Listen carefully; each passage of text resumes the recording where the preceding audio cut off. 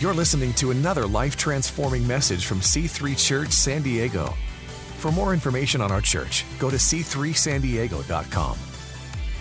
I've got a great word. We're doing a brand new series called Jesus is King. Just kind of borrowing a leaf out of Kanye West's book today, Jesus is King. We're coming into Christmas, and you would have noticed already just the spirit, the atmosphere around. People are happier, people are kinder, even in the midst of frantic shopping and competition for parking spaces. The stores are singing Christmas carols. They're singing about the birth of Jesus. People in the culture are for the first time thinking of others, not just themselves. When you were born, your mum had to kind of, do some intervention just to make sure you got to where you are today, because anything that was on the ground, you were marbles, Legos. It's like, you spend the first 3 years trying to keep your kids from killing themselves. It's like crawling, pool, water. It's like, and there's something about this. We're kind of born with a selfish nature, a sinful nature. I got 4 kids. I didn't have to teach one of them how to lie. They all just somehow learned that. I didn't have to teach one of them how, if they broke something, to blame it on a sibling.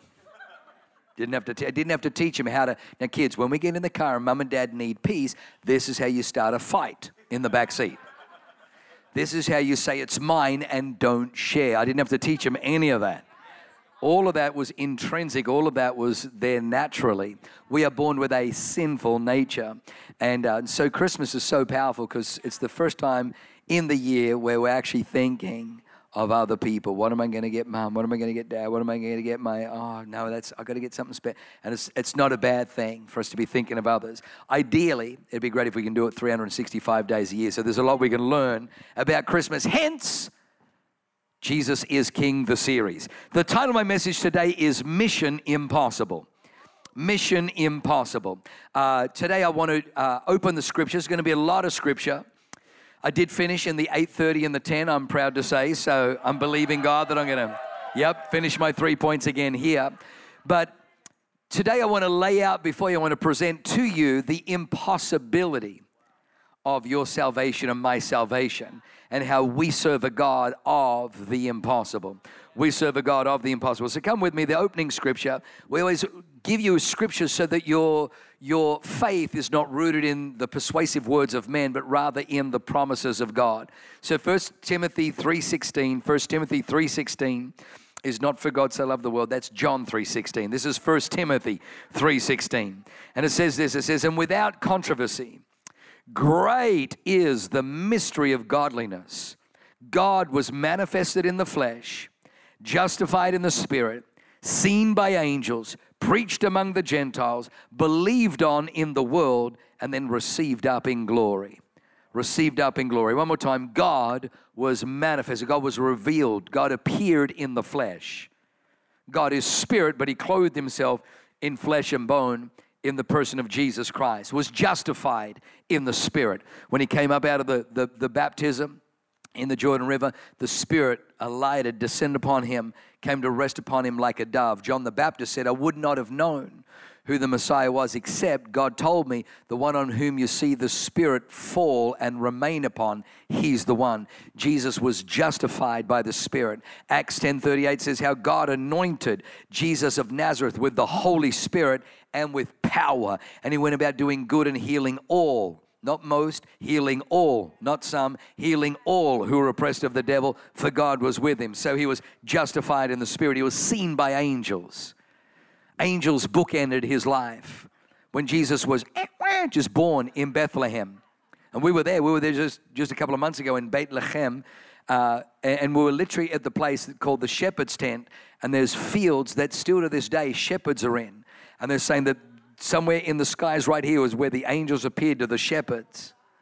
For thousands of years, that's where the sheep graze. It's right by water, and that's where they graze. That's where the angels would have appeared to the shepherds, saying about a little over a mile away in an inn, in fact, in the back of an inn, in a barn, in a feeding trough, in a manger, you're going to see a sign from heaven. The Messiah has come, and you'll find a little babe wrapped in swaddling clothes. Swaddling clothes is the rags they use to wipe up the milk after milking the cows. And so they wrap little baby Jesus in swaddling clothes, and there he is, lying in a manger. And the Bible says these shepherds go and they see the sign that the angels. So the angels, hark the herald angels, declared the birth of Christ. Peace on earth, goodwill towards men. But then when Jesus died on the cross and then rose again on the Sunday, when Mary and Martha and John and Peter got to the tomb, the stone was rolled away, and they thought, who rolled away the stone? Well, the Bible says two angels rolled away the stone, and then they look in, and there are two men sitting in white, and they look up perplexed, saying, why seek ye the living amongst the dead? He is not here, he is risen. Behold, he's gone ahead of you to Galilee. You still here? And so angels witnessed, angels saw him, angels proclaimed him. He was preached among the Gentiles. The Gentiles, you and I are Gentiles. Up until that time, salvation was to the Jewish nation only. But for God so loved the whole world. God so loved the whole world. Through Jesus Christ, you and I come into the blessings that God promised to Abraham, the blessings God promised to Isaac, the blessings God promised to Jacob, the blessings God's promised to David, the blessings, all the blessings that God promised to Israel are now yours and mine in Christ Jesus. So he was preached among the Gentiles, believed on in the world, believed on in the world. I love how prophetic it is. The world's going to believe him. Let me just say this. Christianity is not a behavior, it's a believing. You don't behave your way into believing, you believe your way into behaving. Every other religion is powerless because all it wants to do is modify behavior. Modify your behavior. Christianity deals with the root, it deals with your believing. For God so loved the world that whosoever believes, not so whosoever behaves, whosoever believes would not perish but have everlasting life. The whole mess, the whole conundrum that we're in began, the Bible teaches, in the book of Genesis chapter 3, when the serpent said, has God really said? Can you really trust God? Because the devil knows that when you and I walk in believing in the promises of God, when we have faith in the promises of God, when we believe what God said, then we're in a good spot. At that particular moment, they had no reason to doubt God. Everything God said had happened. God said, let there be light. There was light. God said, let there be a firmament. There was a firmament. God said, let dry land. There was dry. God said, let the oceans beget. The oceans beget. God said, let the ground produce. The ground produced. God said, let there be, and there was. God said, let there be, and there was. And now the devil comes to them while they're in paradise, while they're in tranquility, while they're in Eden, while they're in bliss, while they're in happiness. It was God that looked down and said, you know what, Adam? It's not good for you to be alone. Have a sleep. Have a little cat nap. While he sleeps, pulls out a rib and says, here you go, son. Happy birthday to me. Happy birthday. No, Adam, it's her birthday. Oh, happy birthday to. And it was God. That was all God. And now the devil says, can you really trust God? Has God really said? See, this world has so many teaching institutions. We have so many education institutions. All of them have been corrupted by a spirit of humanism. And the essence of humanism is you can't trust God. That's why when you come to the house of God, you're the smartest people in San Diego, because you know I'm going to go to the house of God, because at the house of God I'm going to hear something that I can't hear in college, that I don't hear in university, that I don't hear. I'm going to hear the teaching and the preaching of the Word of God. How do you know if you're hearing the Word of God? It's very simple. Faith rises. The Bible says faith cometh by hearing, and hearing by the word of God. You know that you're in the right house if it's a faith house. You know you're in the right house if you walk in with more hope if you walk out with more hope than you walked in with, you're in the right place. If you come in a little bit beaten up, a little bit tired, a little bit overwhelmed by the world, but you know the house, when you walk in and you believe that with God all things are possible, greater is he that is in me than he that is you're in the right place. Faith is the lightning rod that attracts the power of God. Jesus was walking with his posse, with the disciples. The Bible says the crowd was thronging him. The crowd was all over him. And the Bible says there came a woman behind him in the press. The Bible says about this woman that she'd been bleeding for 12 years. For 12 years she had not been able to stop bleeding. because of this, she was anemic. Because of this, she was weak. The Bible says that she spent all her livelihood on doctors and physicians who couldn't cure her. Rather, she suffered terrible things as they tried to experiment outside of their expertise, outside of their guidelines. And now she's not only still bleeding, but she's poor and she's in pain. But the Bible says this, that when she came into the crowd behind Jesus, she said, because faith always has a confession, she said within herself, if only I may touch the hem of his garment, I shall be made whole. It is as you say. She comes behind him and she touches him. And the Bible says the moment she touches him, she's healed. So Jesus stops and says, whoa, whoa, whoa, who touched me? And the disciples are like, what the heck are you talking about? Everyone! The crowd is thronging you. He says, no, I'm not talking about thronging. Somebody touched me because I felt virtue. I felt power flow from me. The crowd parts, and here's this woman on her knees saying, Lord, Lord, because you need to understand, Jesus was revered and referred to as a rabbi. If somebody with a discharge from their body touches a rabbi, the rabbi is unclean and not able to perform his priestly duties, not able to go into the temple. That's why she's fearful. But she says, no, as soon as I touched you, rather than what was in me affecting you, what was in you affected me. What was in you affected me. She didn't make Jesus unclean. Come on, somebody. He was the Messiah. His cleanness cleaned up her, and she was healed. But what was it? It was, Jesus says to her, daughter, your faith has made you whole. Your faith has, the devil doesn't want you to have faith. He don't mind you going to church. He don't mind you hearing the law, because the law condemns. When the purpose of the law is to show us that we've all sinned and fall short of the glory of God. The law of God is there to show us, oh dear goodness gracious, I can't make it to heaven by my own strength. I need somebody to come and rescue me. I need a hero. I'm holding out for a hero till the morning light. He's got to be fat. He's got to be strong. He's got to be larger than life. Jesus. So we need someone from the outside. We need somebody from the outside to come and rescue us. So that's Jesus. Anyway, let me give you into these 3 points before I sing another stupid song. All right, number one. Mission Impossible. Number one, it was against all odds. It was against all odds. Against all odds. Genesis 3:15, God's now speaking to the devil. He's speaking to the serpent after Adam and Eve have sinned. He says to Adam, what is this that you've done? And Adam, blame game, the woman you gave me. He says to Eve, what is this that you've done? She says, the serpent.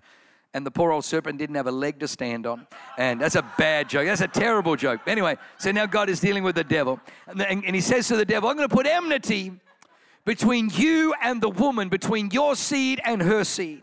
He shall bruise your head. Some translations crush your head, and you shall bruise his heel. I like this because God, this is the first prophecy, the first declaration that God says, the sin in the garden, I am going to send a Savior. I'm going to send a Messiah. Now, Genesis 3 says, now the serpent was more cunning than any beast of the field. It's interesting that the word serpent in the Hebrew is the word nachash. Nachash. In Hebrew, every letter has a numerical value. They call it gematria. The gematria of Nachash is 340. There's only one other word in the entire Hebrew lexicon that has the same numerical value, and it's the word Mashiach, Messiah. In other words, God is saying, the mess you just created, serpent, the Messiah is going to come and completely cover and completely blot out and completely nullify and completely eliminate. So here he says the Messiah is going to come. But watch this. It says, I'm going to put enmity, hostility between your seed and her seed. A woman doesn't have seed. A woman has eggs, ovaries. The man has seed. So God was declaring, watch this is how it's going to happen. The seed is going to travel through a woman. in this church, they told us 3 things not to do when I came to San Diego. They said, Pastor, if you want to build a big church in San Diego, don't do these 3 things. Number 1, don't empower women to leadership. One of those. And if you listen to a lot of the teaching that's out there, I do not permit a woman to teach or have authority over a man, but to stay silent. If they want to know something, let them ask their husbands at home. They're lazy. They don't say that, but it's similar to that. Similar to that. And they say because the woman was deceived and not the man. And so therefore God has got a real problem with forgiveness. So he's still holding resentment against the woman. And therefore she can't, which is true. God has a real problem with What part of the gospel do you know? Anyway, so how like God,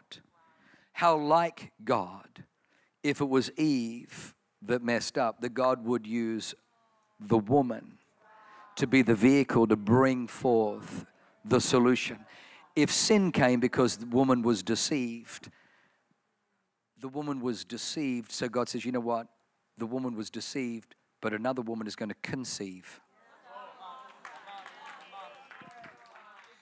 And what serpent Nachash did over here, Mashiach, I'm going to bring it through. That's God. He's good. He is so good. But watch this. It's so beautiful. And he says to the serpent, between your seed, well, he don't have no seed. So his seed is his deception, is his lies, is his perversion. So fast forward, a couple of thousand years later, there's a valley. And in the valley stands the devil's seed. In the valley stands Goliath. How do we know that Goliath is the seed of the serpent? Because the Bible says the angels came from heaven, left their former estate, and went into the daughters of men and produced a hybrid. The Bible says there were giants on the earth in those days before the flood and also afterwards. And here comes Goliath, who is infected with the same genetic perversion that started before the flood, and here he is, the seed of the devil, standing in the valley, saying, give me a man that this day I defy the promises of God. But from God's seed, here is David, and David comes into that same valley. And the Bible says, I'll put enmity between your seed and her seed. You will bruise his heel, but he will crush your head. Isn't it interesting that a stone went into the head of Goliath? Isn't it interesting that David took the sword and cut off the head of Goliath? The head ended up in a place that they later named Golgotha. Golgotha literally means skull of Goliath. Skull of Goliath. Fast forward about another 1,000 years. 1,000 years later, there is Jesus. And they nail him to a cross. They put nails through his wrists and nails through his feet. God said the enemy will bruise his heel. But the very heel that the enemy bruises will crush his head, because they lifted up that cross and there was a hole in the ground and they dropped that cross into the hole. The name of the hill where Jesus was crucified is Golgotha, skull of Goliath, skull of the enemy. God was showing that, you may bruise his heel. You may think, oh, look, I'm taking him out. I'm killing him. You have no idea. When I lift him up and I'm dropping him into your skull, I will dismantle your authority. I will remove your authority. I will break your power over humanity. That's what he was doing. That's what he was doing. So let me just show you this. So, Isaiah 9:6, for unto us a child is born, unto us a son is given. The government shall be upon his shoulders. His name shall be called Wonderful, Counselor, Mighty God, Everlasting Father, Prince of Peace. But do you know the impossibility, the probability of the Messiah, of a human being fulfilling the prophecies? There are 61 direct prophecies without going into shadows and types, which I'll show you in a minute, the impossibilities. So a great mathematician, his last name is Stone, I forget his first name, looked at just what it would take for one human being to fulfill just 8 of the 61 messianic prophecies of the Messiah coming the first time. Now, there are prophecies of Jesus coming a second time. Let's just even leave that one alone. But just 8 of the 61 is 1 to the power of 10, 1 in 10 to the power of 21. So you do 1 chance in 10 with 21 zeros afterwards. It's the same as covering all the landmass of planet Earth in silver dollars to 3 feet high. You marking one of those dollars, blindfolding somebody, putting them in a helicopter, letting them fly all over the world, and then them reaching down and picking up that's the chances of one person. For example, the Bible says that Jesus would be born in Bethlehem of Ephratah. In the book of Micah, I think it says, Micah 5:2, it says Jesus would be born in the land of Judah, in the city of Bethlehem, or this tiny little town of Bethlehem belonging to Ephratah. Then it says that he will be born of a virgin. How many virgins do you know that gave birth to somebody in Bethlehem? But it gets even crazier, that the Messiah would be of the lineage of David. In fact, let me kind of break it down a little bit. The Bible says that the Messiah would come from the lineage of Isaac. God said to Abraham, and in Isaac your seed shall be blessed. And then Isaac had two sons, Jacob and Esau. But it wouldn't be from the descendants of Esau, it would be from the descendants of Jacob. And then Jacob had 12 sons, but it wouldn't be from Reuben, wouldn't be from Levi, even though Levi was the priestly tribe. It wouldn't be from Simeon, but it would be from the fourth child, Judah, that it would be of the tribe of Judah. Judah had many sons, Perez, Hermon, it has all these sons. But it would come through the lineage of Jesse. And that Jesse, who had 8 sons, that of the 8 sons, it wouldn't come from Eliab, it would come from the youngest son, the 8th son, David. So now we're getting into like, this is just that he would come. So we know that he was going to be the seed of David. We know that he was going to be the seed of David, that he would be born in Bethlehem of a virgin, of the seed of David, of the seed of Jesse, of the seed of Judah, of the seed of Jacob, of the seed of Isaac, of the seed of Abraham. The impossibility just starts getting really, really narrow. Then in the year 1000 BC, there was a prophecy that this Messiah would have his hands and feet pierced. Now, what's interesting about this prophecy is 1000 BC, when Psalm 22 was written, there was no such thing as crucifixion. Crucifixion is still about 980 years away from being concocted by the Romans. So 1,000 years before the Romans, 1,000 years before the birth of Christ, the psalmist, as he's writing prophetically, sees that the Mashiach, the Messiah, would have his hands and his feet pierced. Not only that, but 2 verses later he says, and they'll be gambling for his clothing. I see them gambling for his clothing. Both of these are fulfilled in the book of Matthew.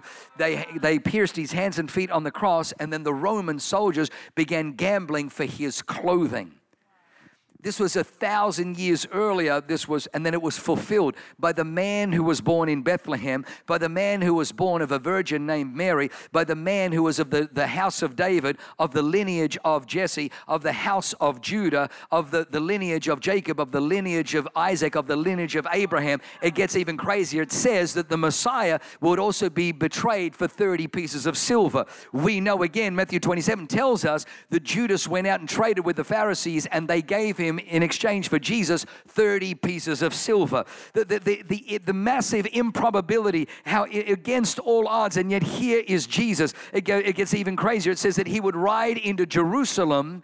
He would ride into Jerusalem on a donkey. In the book of Zechariah, it says, behold, your king comes to you on a donkey, a foal, the colt of a donkey. The Bible says that Jesus was riding into Jerusalem on a donkey on whom nobody has ever ridden, a young donkey. First time Jesus is riding the donkey, he came in through a virgin. He rode in on a donkey that has never been ridden before. And the Bible says they put palm branches and they put their clothing on the ground, and they all began to say Hosanna, or Hosanna, Hosanna in the highest. The name Hosanna, Hosanna means save. Save. They were literally saying save. They were prophesying save. Say you're about to go to crucifixion, and God made sure he lined up on the street as Jesus was fulfilling another prophecy, riding into Jerusalem on a donkey. It was against all odds. But do you know why it happened? Because you and I serve a God that against all odds. It may be against all odds for you to buy a home in San Diego, but you're going to do it in Jesus' name. It may be against all odds for you're going to get pregnant. It may be against all odds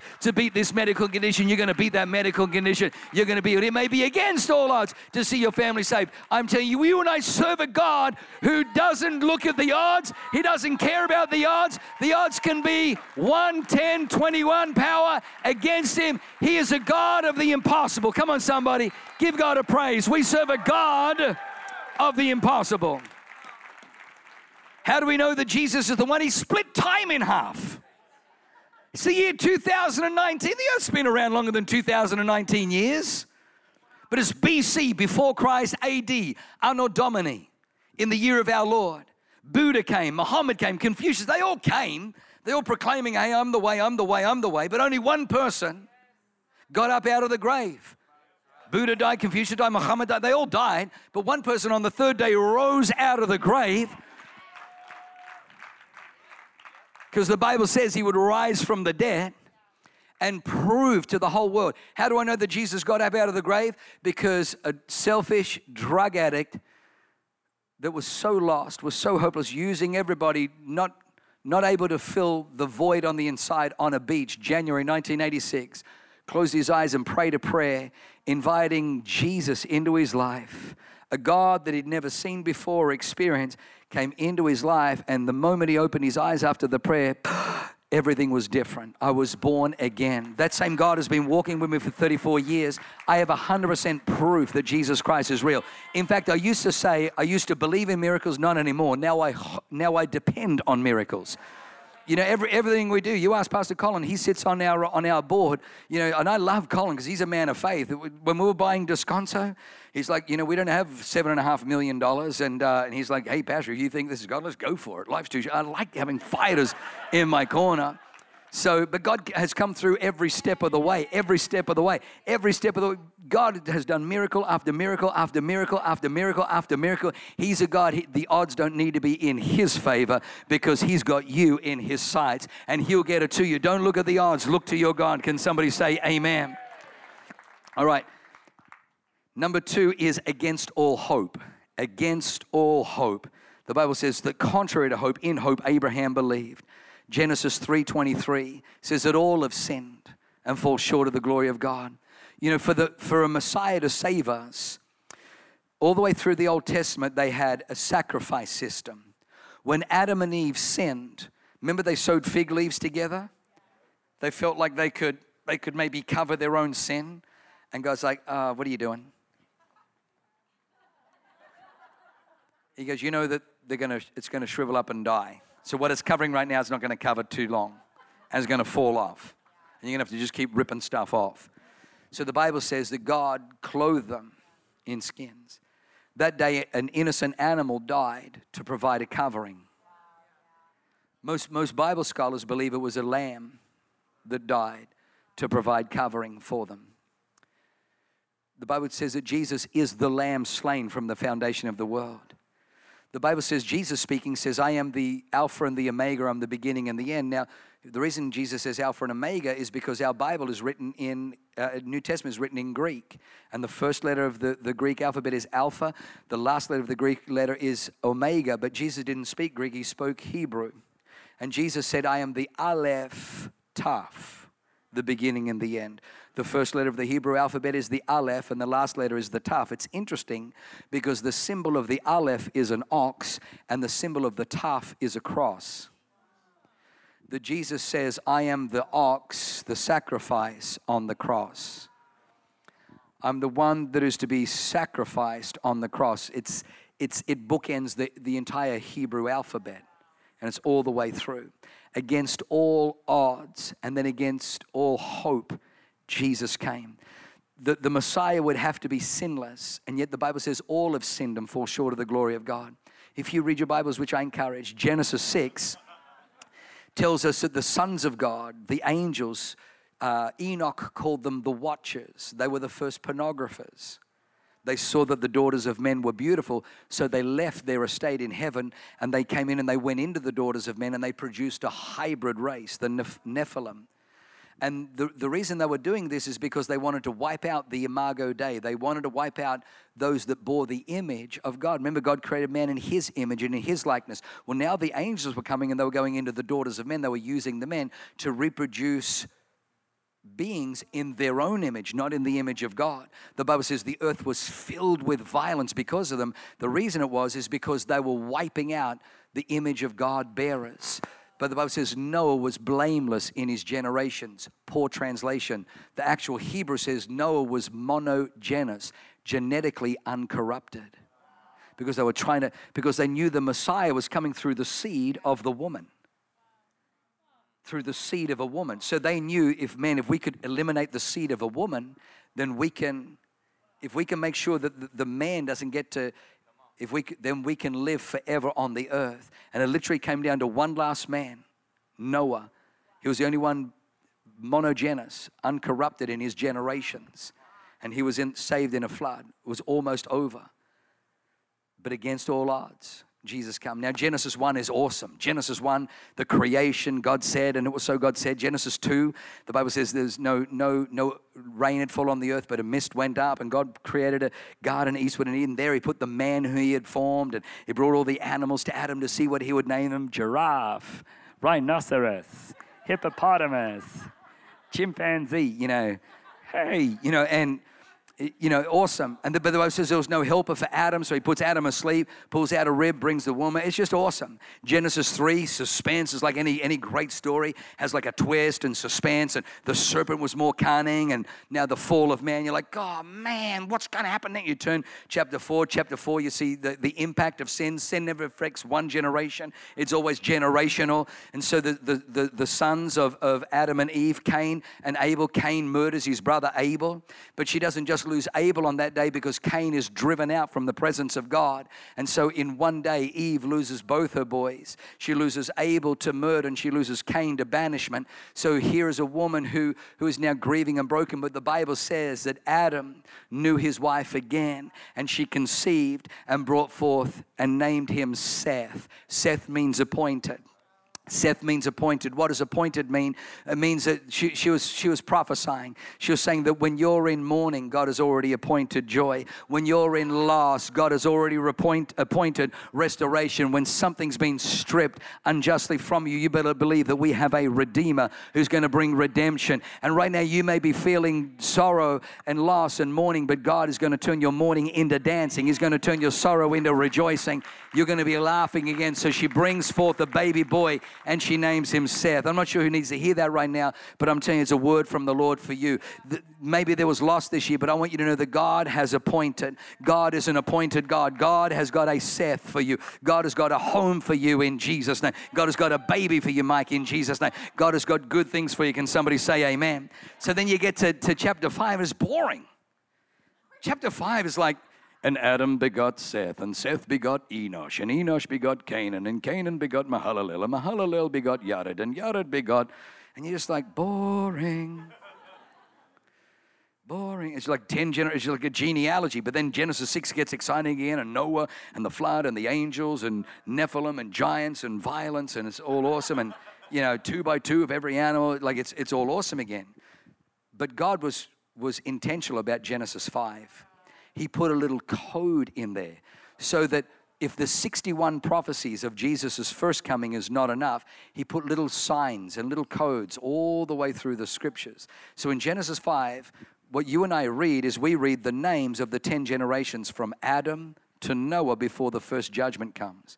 So we know that Adam gave birth to Seth. Seth gave birth, well, Adam didn't give birth, his wife did, but from Adam came Seth. From Seth came Enosh. From Enosh came Canaan. From Canaan came Mahalalel. From Mahalalel came Jared. From Jared came Enoch. From Enoch came Methuselah. From Methuselah came Lamech. From Lamech came Noah. All these 10 names have meanings. All these 10 names have meanings. And this is the meanings of the names. Adam means man. Seth means appointed. Enosh means mortal. Canaan means sorrow. Mahalalel means the great God. Jared means shall descend. Jared's son was Enoch, the 7th of Adam. His name means teaching. His son Methuselah, who was the oldest man in the Bible, the man who lived the longest in the Bible, says his death shall bring. The Bible says that God is not slow in keeping his promise, but long suffering. Isn't it interesting that it was Enoch that prophesied the flood, and Enoch has a son, and God says to him, call him Methuselah. In other words, his death shall bring, because I won't bring the judgment until your son dies. And he doesn't live for 50 years, doesn't live for 100 years, doesn't live for 5. He is the oldest living man in the Bible to show God's patience. 2 Peter says how God waited patiently for people to repent before he sent the flood. that the oldest man in the Bible is also indicative of God's long suffering and grace. Methuselah means his death shall bring Lamech, the despairing, Noah, comfort and hope. In a sentence, man appointed mortal sorrow. The great God shall descend teaching, and his death shall bring the despairing comfort and hope. Now, let me just ask you the question, which figure in human history most resembles that person? Come on, his name is Jesus Christ.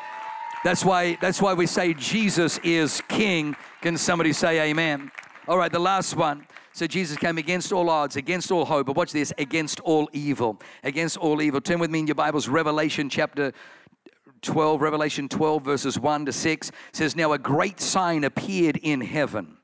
A great sign appeared in heaven.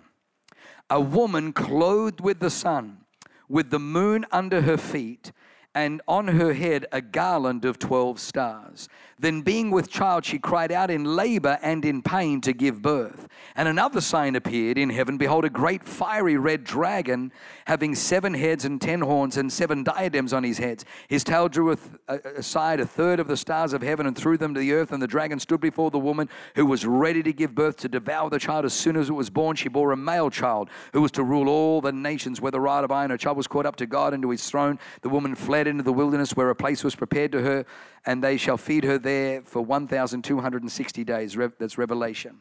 What's interesting is that the wise men that came to Jesus, remember when Jesus was just a little toddler, the wise men came. They came from the east, but what were they following? Does anybody remember? They were following a star. These were astronomers, not astrologers. Astrology is, again, the spirit of humanism perverting and contaminating everything that God created. I want you to understand that there are 12 constellations, because 12 is the number of government. On a music scale, 12. There's 12 calendar months in a year. 12 apostles, 12 tribes, 12 archangels, 12. 12 is the number of government. 12 disciples, 12 apostles, 12.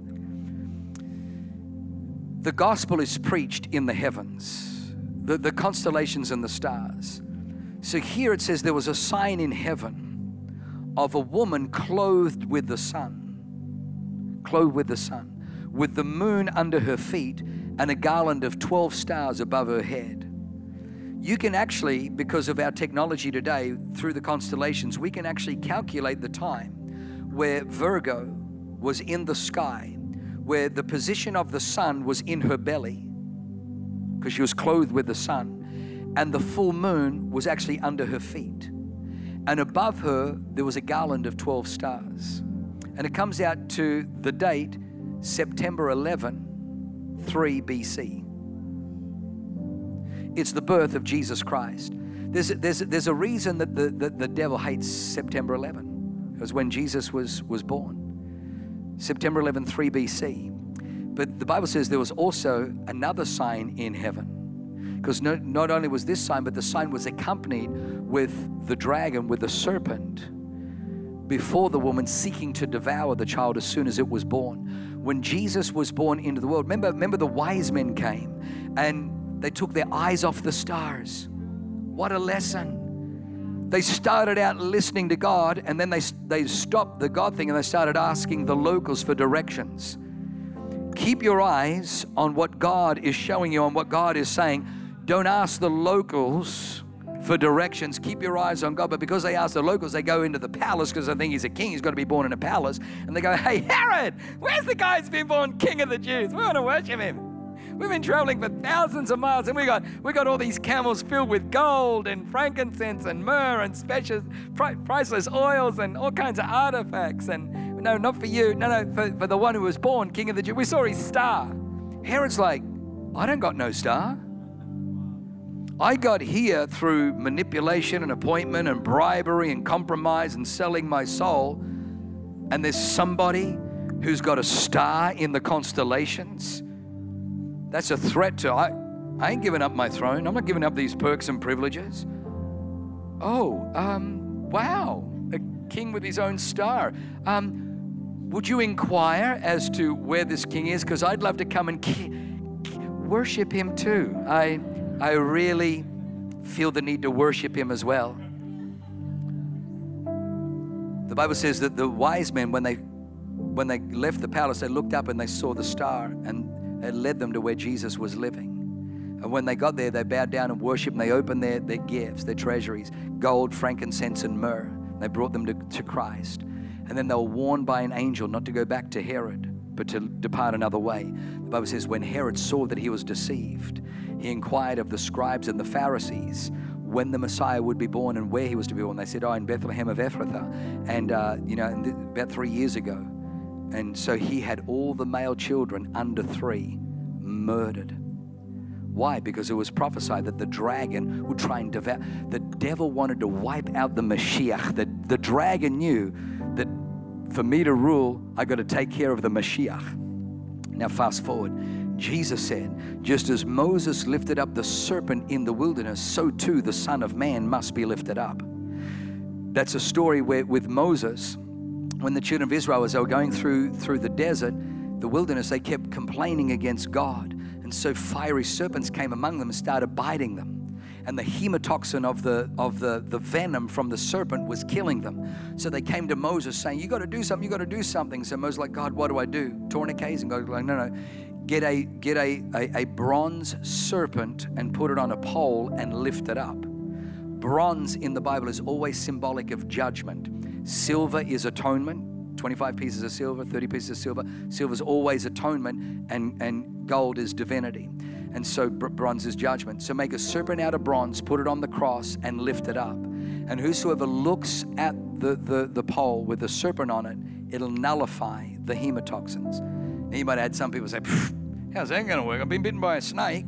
I'm going to tie a tourniquet. Well, all the tourniquet tiers died. But all the people that looked at the serpent on a pole lived. Because we don't make our way. We can't save our way into heaven. We can't save ourselves. Remember when Jesus was on the cross, they're like, if you are the Son of God, save yourself. Like the whole point, Barry Doofus, was he didn't come to save himself. He came to save you and me. So Jesus says, just as Moses lifted up the serpent in the wilderness, so too must the Son of Man be lifted up. Now you're like, hang on, whoa. You've been talking about oxes and you've been talking about lambs. Now you're talking about Jesus as a serpent. Glad you brought that up. Thank you for bringing that up. The Bible says in 2 Corinthians 5:21 that God made him, Jesus, who knew no sin, to be sin, to become sin, so that you and I might become the righteousness of God in Christ Jesus.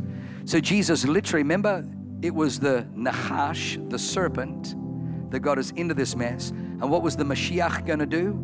He was going to cancel out. He was going to overlay. He was going to eclipse the working of the serpent. So the Bible says when Jesus hung on the cross, from the 6th hour to the 9th hour, darkness fell across the land. There was no eclipse. The darkness was God extracting the sins of humanity. All my sin was extracted from me and was put onto Christ. Christ didn't just bear our sin. The Bible says he became sin. He became literally the very thing that was the most vile and the most antithesis to God on the cross. But the Bible says that Jesus became sin so that we might become the righteousness of God in Christ Jesus. In other words, when Jesus, remember when he was on the cross, one of the last things he said was, Eloi, Eloi, lama sabachthani. My God, why have you forsaken me? Because for the first time in 33 years, Jesus felt the Father turn his back. He felt the Father disconnect because he had become sin. He had become abhorrent to God. He had become offensive to God. And at that moment, the entire wrath of God that was going to rest on you and I was redirected like a heat-seeking missile, and Jesus absorbed the full wrath and the judgment of God upon himself, but he made an exchange. So on the Day of Atonement,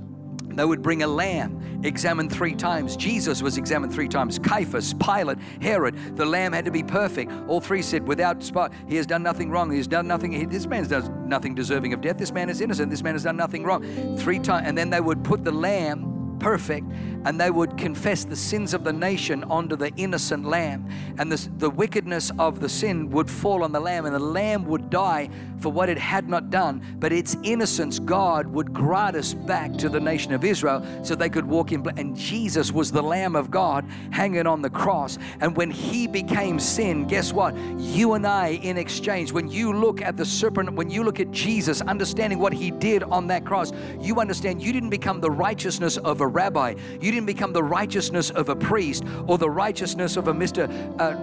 Katowski. You become the righteousness of God in Christ Jesus. It doesn't get more righteous than that. When God looks at you, he sees his own righteousness reflecting back. Now, here's the thing. I live with me. And I know that I'm not who I used to be, but I'm still got some ways to go. I've still got some checks and balances here and some colorful language there and some issues on the freeway. I still got some stuff on work. But you know what? It's not what I have done or haven't done. It's everything that Jesus did when he hung on the cross. It's what Jesus did. When Jesus hung on the cross, he did all the heavy lifting. Because of Jesus, you and I are the righteousness of God, not the righteousness of a priest, not the righteousness of a rabbi. We are the righteousness of God in Christ Jesus. That's why the Bible says there is therefore now no condemnation for those who are in Christ Jesus. Why is there no condemnation? Because all your sin has been washed away, because Jesus absorbed the entire blow of all your sin upon himself, and then he gave you his righteousness, and it's the righteousness of God. When God looks at you, he sees his reflection. That's what he always wanted. He said, let us make man in our image and in our likeness. Man was always meant to reflect his righteousness, always meant to reflect his image. Jesus accomplished that. Jesus accomplished that. The devil's a liar. He'll try and tell you your righteousness is what your hand has produced. Your righteousness is what you, through stress and through discipline. No. Your righteousness is what Jesus Christ did on the cross. What the serpent lost in the garden, what he messed up in there, Jesus redeemed on the cross. Can somebody say amen? Now let me finish. I know I'm out of time, but let me finish. The Bible says Jesus, for the joy that was set before him, gladly endured the cross. You read that and you're thinking the Bible writer here in Hebrews is insane. You cannot put a crucifixion with the words joy and glad. There is nothing joyous. Yay, I'm getting. There's nothing joyous about crucifixion. Jesus was beaten, whipped with crown of thorns rammed into his head, and then nailed to the cross after being stripped naked and hang on public display for people passing by. It is the most shameful, degrading, humiliating, vile, painful, excruciating death. You die of asphyxiation, of drowning, because you can't breathe. The only way you can breathe is you have to do a pull-up on the nails in your wrist so your diaphragm can expand to release the oxygen and the carbon monoxide trapped in your lungs that are now breaking down the linings of your lungs, so your lungs begin to fill with fluid and you die slowly, agonizingly, and painful. And yet the Bible says Jesus, for the joy that was set before him, gladly endured the cross. What possible joy or gladness could Jesus have been experiencing on the cross? Simple answer: the joy and the gladness of knowing he was redeeming you and redeeming me from hell. He was taking me out of hell into heaven. He was taking you out of hell into heaven. Jesus, for the joy set before him, gladly endured the cross. He saw your face in eternity. He saw you restored to the Father. He saw you living forever. He saw you healed. He saw you delivered. He saw every addiction and every chain snapped and broken off your life. He saw you free. He saw you in joy. He saw you in peace. Jesus, for the joy that was set before him, gladly endured the cross. Friend, it's not to whosoever behaves, it's whosoever believes. Thanks for listening. To find out more about our pastors, team, and what we do at C3 San Diego, go to c3sandiego.com.